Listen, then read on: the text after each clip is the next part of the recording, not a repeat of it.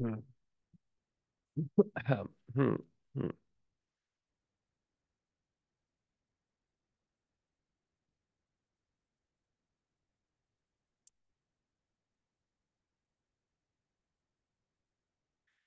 Here we go.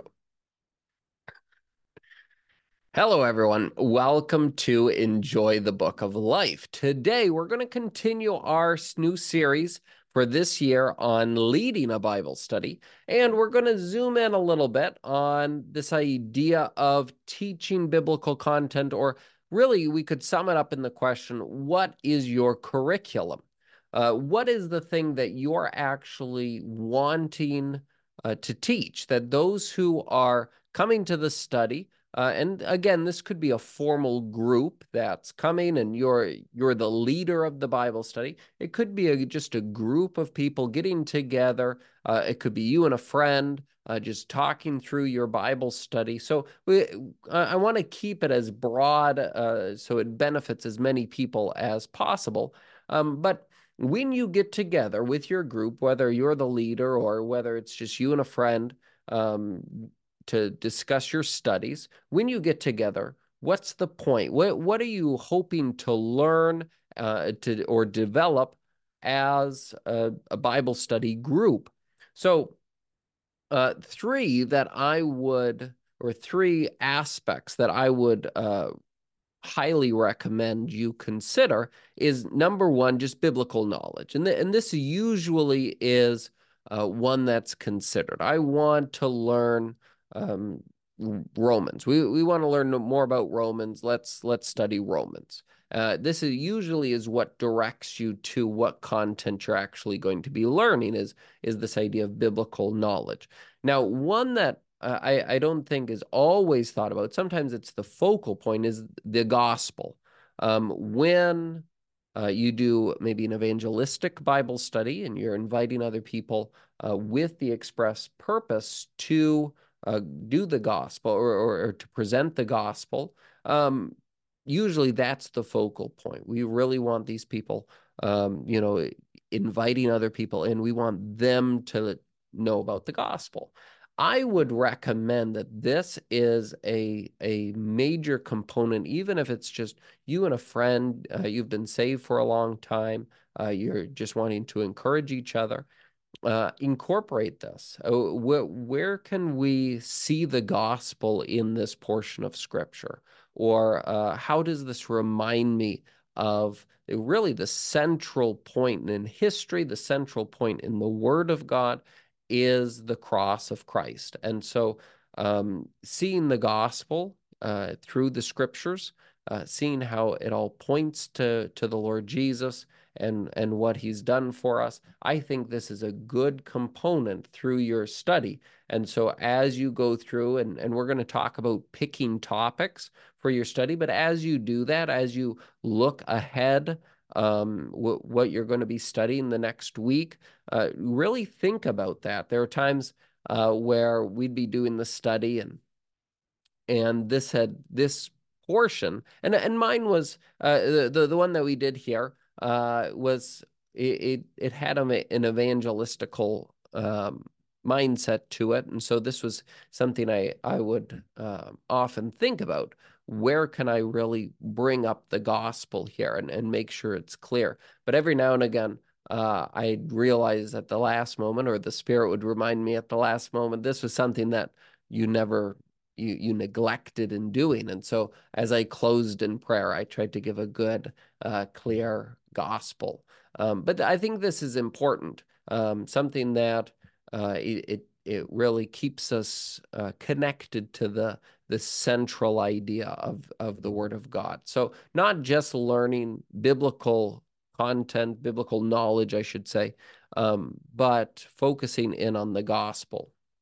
The third one are Bible study skills. And this was a big emphasis of mine in this Bible study. And really what started the whole idea of Enjoy the Book of Life is everyone should be a student of the Word. Everyone should be growing, not just in Bible knowledge, but in their personal skill at digging into the word, feeding themselves with the word, not just being babes who drink milk, but we should be grown and being able to discern and eat meat.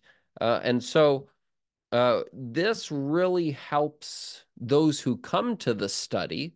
Again, even reminding yourself that our faith rests solely on the Word of God, that I look to it uh, for the direction in my life. I look to it as my foundation.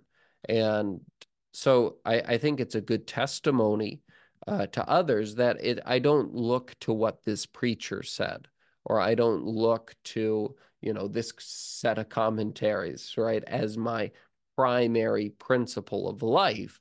And I think doing this, being that tree that is planted by the rivers of water, um, that's the way we aren't tossed to and fro with every wind of doctrine. But we always go back to the word. We always study it for ourselves. We look and we're able to discern. And so developing this, again, if you're the leader, developing this with your students, the people who are coming, and even if it's just you and a friend, developing this with yourself, not quickly going and just seeing what someone else says, but learning, okay, what's a good skill here? Okay, we came up with this issue or this passage that seems complex.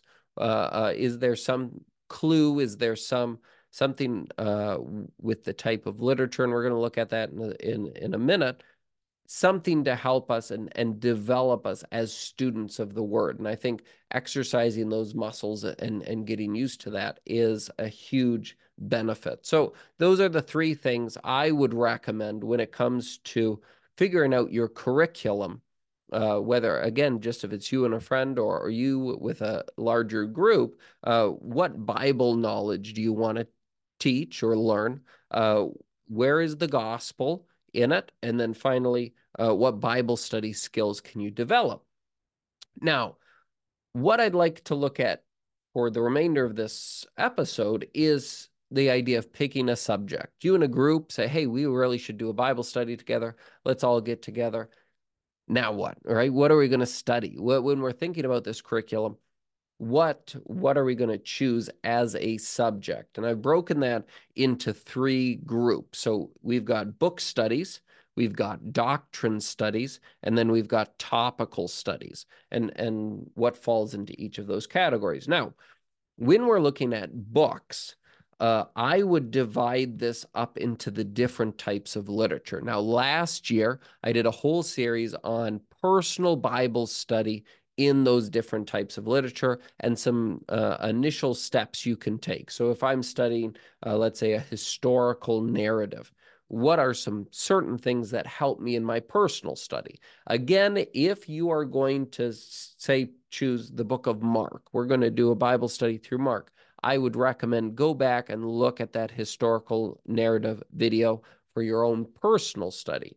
Now, if I'm leading a Bible study, I think there are some certain helpful hints in this area as well.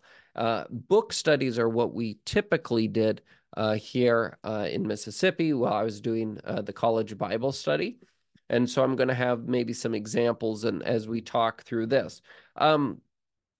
First, let's talk about historical narrative. I think this is a great place to start. It has a storyline.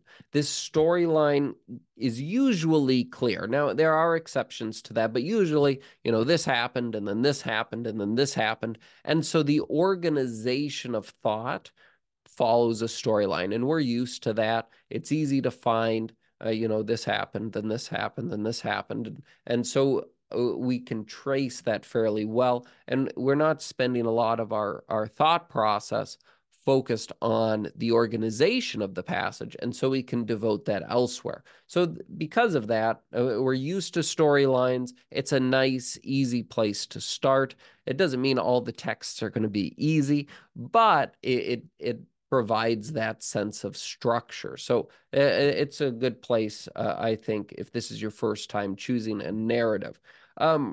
Then we have characters. Characters, they're good to learn about, to see their interactions. I think this is a good focus. If you're just going to say, we're going to go through the book of Mark, we're going to see how Jesus interacts with different people. And we see uh, uh, a repetition, right? Him interacting with the Pharisees and scribes on multiple occasions. And we can start to see patterns with his interactions.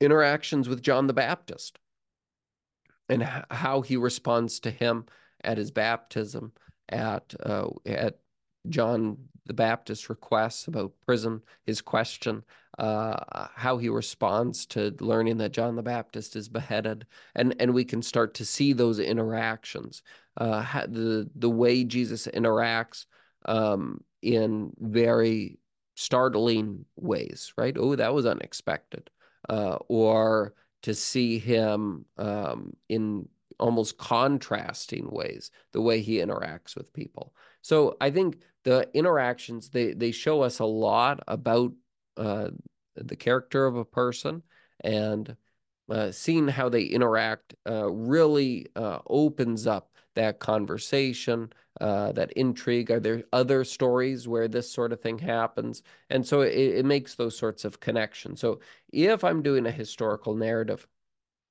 um, we've got the storyline fairly set, and then we're going to be looking a lot at the people, at their interactions, their dialogue, the way they treat each other. And so that stimulates a lot of the conversations, the observations, the connections, the things they say. Do they quote other scriptures? Do we have other similar stories like this? So that really stimulates the study. Now, if we're doing a doctrinal book, something like Romans, Ephesians, Colossians, the epistles, things like that, you have to really look for the thought flow. Okay, they said this, and then they have a therefore. Okay, that means we need to go back. I've just been reading through the book of Romans, and very often people take Romans 12, 1 and 2, very well-known set of verses, but it starts with a therefore, right? So we have to go back to chapter 11, and we see that it ends with this beautiful praise about the wisdom of God and how, no one's been his counselor. No one else would have thought about this. And it's like, well, if we come to this conclusion that God in his great wisdom has set about this great plan, well, doesn't it sound like a good idea for him to plan out your life, right? That you could, by putting yourself on the altar, you could show to people this marvelous plan by just obeying him, his good and acceptable and perfect will would be on display in your life. And so when I see those little therefores, it pulls me back. I'm looking for connections. Wait, why did he say this? Why this question? I should have come to this conclusion from the previous verses. So let me go to those previous verses and see why these sub conclusions are made. So this is a little bit more difficult, when it comes to it takes more of your attention to do that. So another thing, when I'm leading a study, this thought flow is going to run from study to study to study. You're not going to do the whole book of Romans all in one go. And so when I'm starting Romans 12, verse 1. Okay, let's go back. Let's think about what did we talk about last week? And so, as if you're leading the study, it's good for you to prompt and say, oh, remember last week? Remember this? Okay, let's bring it back to this week. And find those connections. And so even sometimes multiple weeks ago, this is a one big section. Remember, we were talking about this, and then it went to this, and then it went to this, and now we're here. And so making those connections can be very helpful for those who are in the study. Now, attention to detail can be very helpful, especially in terms of words and ideas. So we have to be very careful with words. It provides an opportunity when you're going through these doctrinal books It provides an opportunity to really zoom in on those words. You don't want to get lost. Again, you want to keep that big thought flow in mind, but then you want to zoom in on these words because they can really pack a punch. So, for example, the word adoption. If I look at the word adoption, we tend to think of this idea of you're not my biological child, but I take you in as if you were. And that is one way to use the word adoption. That's not how it's used in Scripture in the doctrinal sense, because I am a child of God, right? It's not that I'm someone else's child. I am His child, and so it doesn't mean that. So then the question is, well, what does it mean? And there are lots of good resources where you can go and you can find, especially when we're talking about language. So to find those resources, we've talked about them on the channel, the Vine's Dictionary, Strong's Concordance. These are some good resources that can really let you get into it, and some digital resources as well that we've talked about, and teaching again your students, hey, this is an interesting word. How do we find out more about it? And showing them those resources. Again, you don't want to get derailed and spend the whole study on this. Sometimes it takes, okay, let's write this down. Maybe next week we'll just zoom in on this one word and we'll figure that out if it becomes a very important issue or something high of interest. So that can be very helpful as well to have those sorts of tools available to zoom in on those details. So the doctrinal, I see a balancing act. You've got this big idea of thought flow, but then an ability to zoom in on those details, even those words, making sure you're accurate with those words, and know exactly what they mean. Now, this tends towards a lot of questions with the doctrinal. What does he mean here? Why this word? How does this connect? Lots of questions. So I find that as the big conversation generator in terms of the doctrinal books is questions. Really allow for questions, zoom in on them. Again, don't get too sidetracked. That's kind of the danger with questions, that instead of studying Ephesians, you're studying, some question about that, so figuring that out. But I think it generates a lot of conversation. And if you've looked ahead and you've seen potential issues along the way, you can then have those resources available. Say, great, here, you're interested, you're passionate about this question. Here's this resource. Find the Greek word. Tell us what it means. And again, that should lend itself to your understanding of the text and seeing the thought flow there. Then we've got poetry. So poetry, again, you need to see the structure of that. And again, that's not always easily understood with our concept of poetry. I don't feel like too many people nowadays are too familiar with modern poetry, let alone Hebrew poetry. So it's really if you're leading the study, you need to have that information, even just a simple explanation that they don't always rhyme words, but it's more the idea of rhyming ideas and showing them what a parallelism is, and showing them a few examples of parallelisms. I was just having a conversation with a friend. He was talking about leading a study in Genesis, and Genesis 1 is very poetic, that shows this repetition over and over and over. And so when you're looking at the repetition, it's highlighting an idea. And very often, maybe it's just me, I sometimes miss the repetition because it's repetition. It's like, okay, then it says this again. And I focus in on all the differences. We learn about, what was created on the first, second, third, fourth day, right? But the emphasis, and it was good, right? And letting that become an emphasis in your study as well. Why such an emphasis on this? I remember when I was first studying Psalm 107, it has a refrain. that men would give thanks to the Lord for his goodness, right?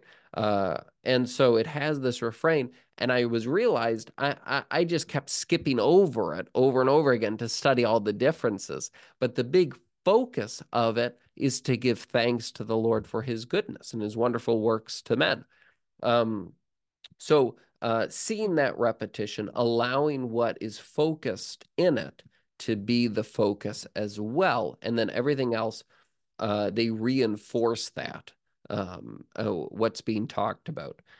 Then we've got the emotion of poetry. Now, this is important. When we study poetry, we shouldn't study it like we're studying the doctrine books, right? That's like dissecting the butterfly. You might understand it, but it doesn't fly anymore. And so making sure we understand the emotion of the poetry. Sometimes the psalm or the proverb, whatever it is, it's tied to a specific person, and we know who the author is. And if that's the case, sometimes that's what holds the context of the emotion in it. Sometimes around a specific event. If you look at Psalm 3, it has to do when Absalom overthrows David from the throne. And so it has a specific event. And so saying, okay, what is the story here? What's the narrative? How does that change the way I read and understand the poem? Sometimes we see it quoted elsewhere in the Bible, sometimes in the New Testament. And that again lifts that poem to a higher spiritual level. And so it allows us to then go back and read the psalm differently. When we see Psalm 22 in light of the cross, it gives it a weightier spiritual meaning, and should. And so we should be aware of that. Where is this quoted elsewhere in Scripture, and how does that impact the way we see it? So with poetry, the focus that we see a lot of is application, right? Oh yeah, I felt just like that. Yes, I can. I can see that, right? And we can apply like the Proverbs and the Psalms. We see a lot of that application. Now, again, it comes with a little danger, right? Don't jump too quickly into the application phase.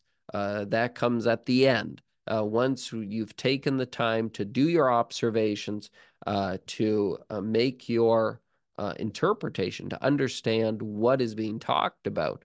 But it's good to apply these things. And again, this is kind of what I see in the poetry sections. What generates that conversation is the application, but making sure that you put a little pause on it, work your way through the poem or the poetry, whether that be the wisdom books or the Psalms or Job or wherever you are, but to work yourself to that point of understanding and then to apply it and allow the conversation to flourish from there. Then the last one I'm going to talk about here is the prophetic books. Now, the difficulty with prophecy a lot of the time comes in terms of timeline. Now, this varies. So, like the book of Jonah is highly narrative. And so you've got a big chunk of that. It's easier to follow, and that's why it tends to be a more popular book. Whereas if you get to Zechariah, it's a series of visions and seems a lot more complex. Like, wait, is he talking about them back then, or is this a prophecy of the Lord Jesus, or is it a prophecy of the end times and what's going on and what connects with what? And so the timelines very often become the difficulty of uh, when when it's talking about. Now, one thing that I really like to emphasize when going through a prophetic book is the character of God. He's revealed in very dynamically. We see his mercy in the extreme. We see his wrath in the extreme. We see his grace, his forgiveness, his love, his justice. All these in extremes, and very often you see people in total awe of the character of God. falling prostrate, having hard questions. We've got all sorts of things. Isaiah falling, uh, um, or Daniel falling flat on his face, and Isaiah saying, "Woe is me," and Habakkuk asking these intense questions to the Lord. So we have all these real dramatic um, examples through the prophets. And so I think it's a good task when studying the prophets to find that balance. Now, not a balance where we limit, but a balance of the extremes, because God is all justice, right? He's never unjust in any circumstance, but he's merciful. And so just like if you could imagine a seesaw, right? And it when you have it on both extremes, it's perfectly balanced. And so to understand and to work through that, I think can be a challenge, but I think it's a very good exercise. And it's something that we need to exercise in our own Christian life as well, not to focus completely in one area, but to see God in the way he's revealed. And that's what we see in prophecy, like in the book of the Revelation. It's the revelation of Jesus Christ. And so we get to see him in these very dynamic ways, as the lamb freshly slain, as the warrior with the giant sword coming out of his mouth, going to slay his enemies. And we say, wow, how extremely different is that? Well, it's not different. It's the same Lord. And so we need to see those balances, and to see in great awe and admiration who God is. So I think that is a good focus for us to have through the prophecies, to see, what does this teach me about God? If one question I like to ask is, if this was the only passage of scripture I had, what would I know about God from it? And so asking that question, really generating that conversation, again, being reverent. It's important, just kind of as a side note, in the climate of the Bible study, then people should know that we are very reverent towards the Word of God, towards the Son of God, toward God Himself. And so making sure that we're very careful with our words and the way we say things. And then finally, with prophecy, making those historical connections. So when you're studying the book of Haggai, maybe making those connections with Nehemiah, with Ezra, other things that were going on at the time. Where does this fall in the timeline of things? If you're talking about Jeremiah, right? You should know what the Babylonian captivity is, what's coming.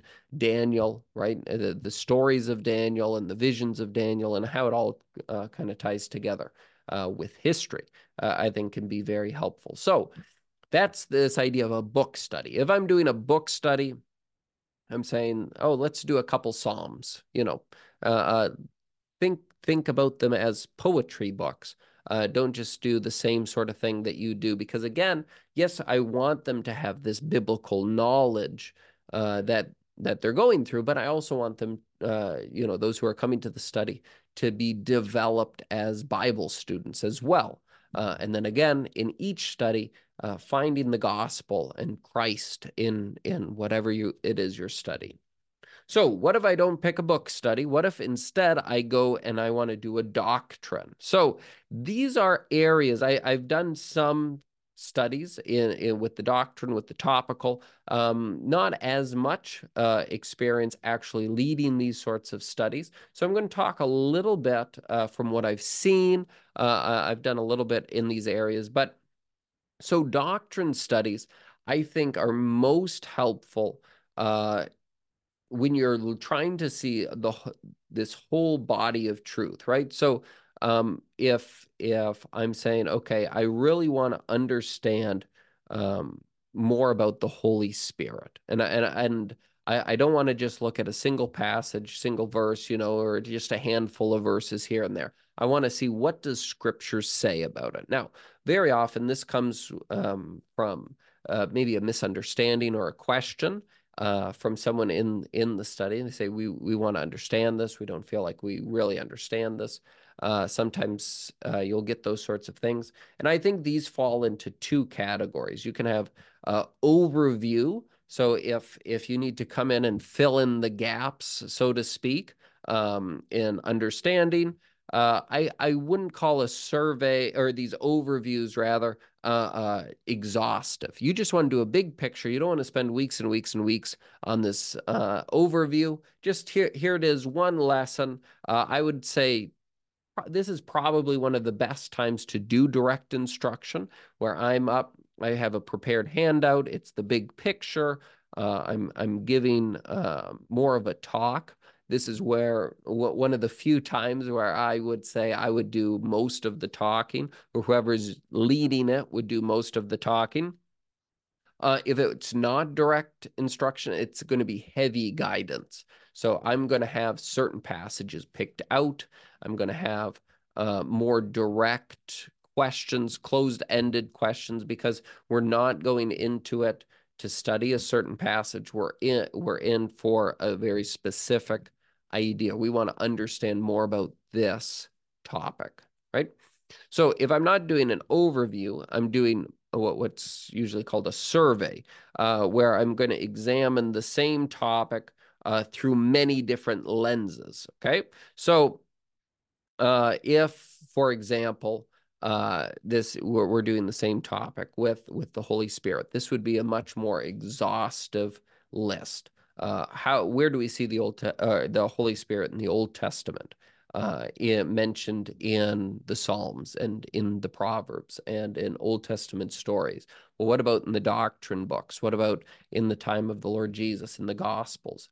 So this is a much more exhaustive. Again, I would recommend heavy guidance. Here are a lot of passages. If you just say, all right, go look for it, it's a lot of verses, a lot of scriptures to go through, a lot of contexts to figure out. And so if you can give guidance here, the big passages for us to look at, here are some activities that will guide you through this understanding. Compare and contrast these two stories, right? That can give a lot of insight here. Here's an activity, here's an activity. So it's not necessarily stuck in a single passage, but you're looking at this wide variety that you've found beforehand.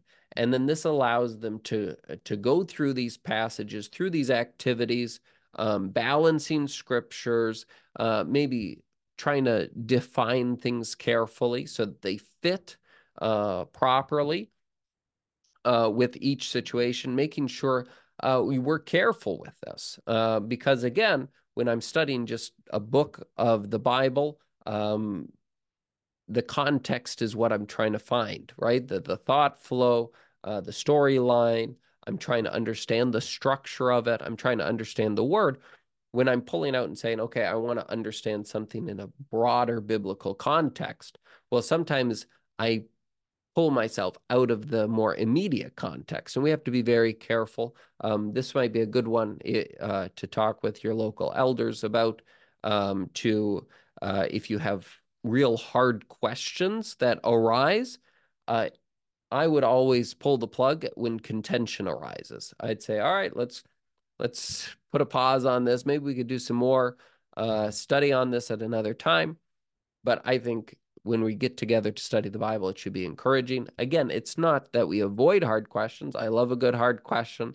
I love digging into it. But when it gets to the point where there's contention, I think that's when we all need to take a little bit of a break. So I think being careful with that. I think, again, heavy guidance I love activities, love those sorts of questions, but I don't think it's something where you could just say, go for it, right? Here are the tools, go for it, as much. And so it's something that is a little bit more difficult, a little bit more time consuming to do on the front end as a Bible study leader. I think it's a good skill. I think you do need to know it. You do need to get to know it. I think I would only do it if I saw a high interest in that area.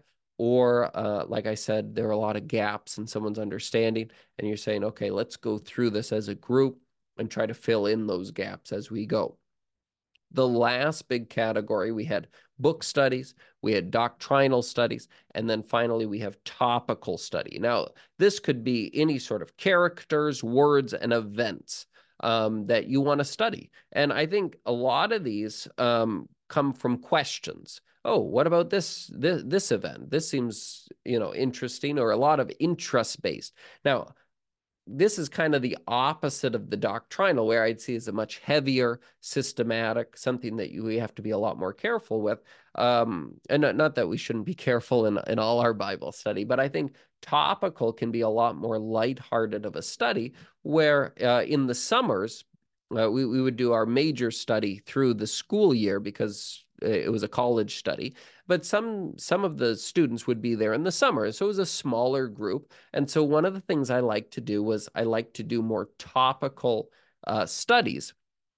And one of the ones that we actually did was individualized studies. So this was a little bit of an experiment, but I really enjoyed it, where I picked a list of Bible characters. And again, this is the preparation beforehand.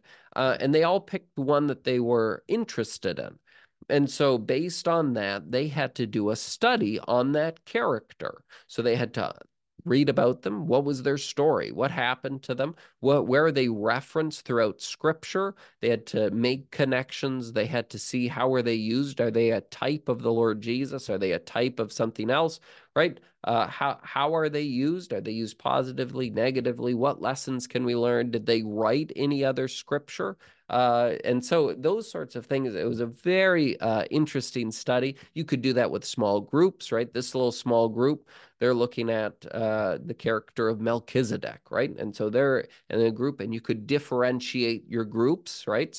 Some characters have lots and lots written about them, other characters very little. And so you could actually, and even if the very little is written about them, sometimes they're still a complex character.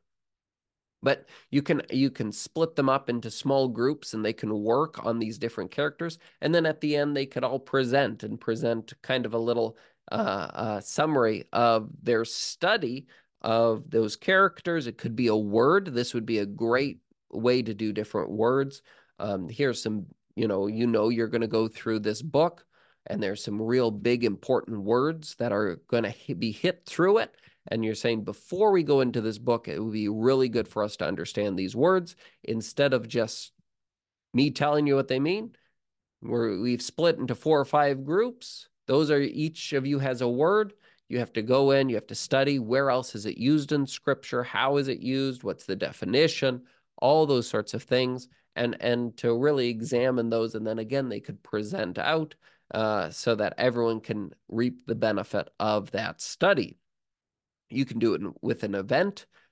So, for example, if you're looking at an event in the Gospels, you can look at it in, is this used in the other Gospels? How is it different? How is it the same? What's emphasized in these different Gospels? And so looking at those events, I think, or characters or words, sometimes it's a question. Someone has a real or a really important question, something that they're really passionate about. We can spend this time just studying. What do you do when you have a question?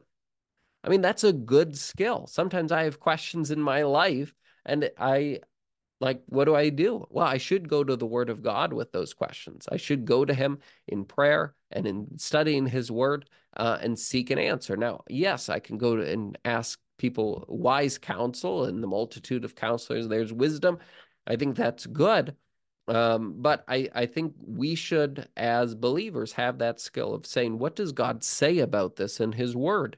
And so how do we do that? And teaching those skills to others so that when they have a question, you go, you do some research, you maybe find some good passages. You might have to hold their hand a little bit and direct them to those passages, show them, how did you find those passages, so that next time they can do that. And you say, okay, here's our question, go. And you build them up to that, where if they have questions, they can go and look in the Scripture to find what God says about them.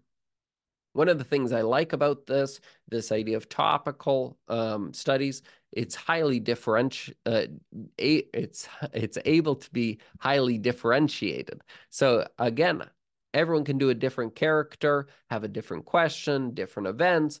Again, you can share with others. You can put them in smaller groups where they can do this sort of study. It can be really enjoyable that way. This way, when they have those questions, and they're seeking for the answers in the word, they're in a helpful and guided environment where I'm walking around and I'm saying, "Hey, how's it coming? Oh, did you look at this passage? Oh, that's really good. I like that." And I'm encouraging them, I'm helping them, and I'm guiding them in it. So the first time they don't go searching in their Bibles to answer their questions where they don't have that sort of encouragement, that sort of support system. So this all goes back to this idea of your curriculum. What are you teaching? What are you hoping that the people at your study, including yourself, if it's, you and a friend, what are you hoping that you walk away with? Hopefully it's biblical knowledge, that you're growing in your understanding of the Word of God. Hopefully it's a better understanding of the Lord Jesus and the gospel that we've been given. And then finally, this idea of Bible study skills. So if you're the leader of the Bible study, you should have these sorts of things in mind. How do I emphasize these things? And how do I emphasize them differently if we're doing a topical study, a doctrinal study, or a book study? And again, based on that, looking at, am I doing poetry or am I doing prophecy? Am I doing an overview of doctrine or a survey where I'm looking a little bit more closely at the details? How is that going to impact the way the Bible study functions? Sometimes we get so used to the format that we don't adjust it, and that kind of becomes the grounding principle of our study. Instead, we should say, okay, this is the curriculum. This is the content that I hope that they come away with, even if that's how to study out a question that they have in Scripture. That's really what I want to develop. Now, what's the format that best suits that, and kind of going at it from a different way. So I hope this is helpful, some little tips and tricks when it comes to thinking about what is my Bible curriculum? What do I actually want to be teaching in this Bible study?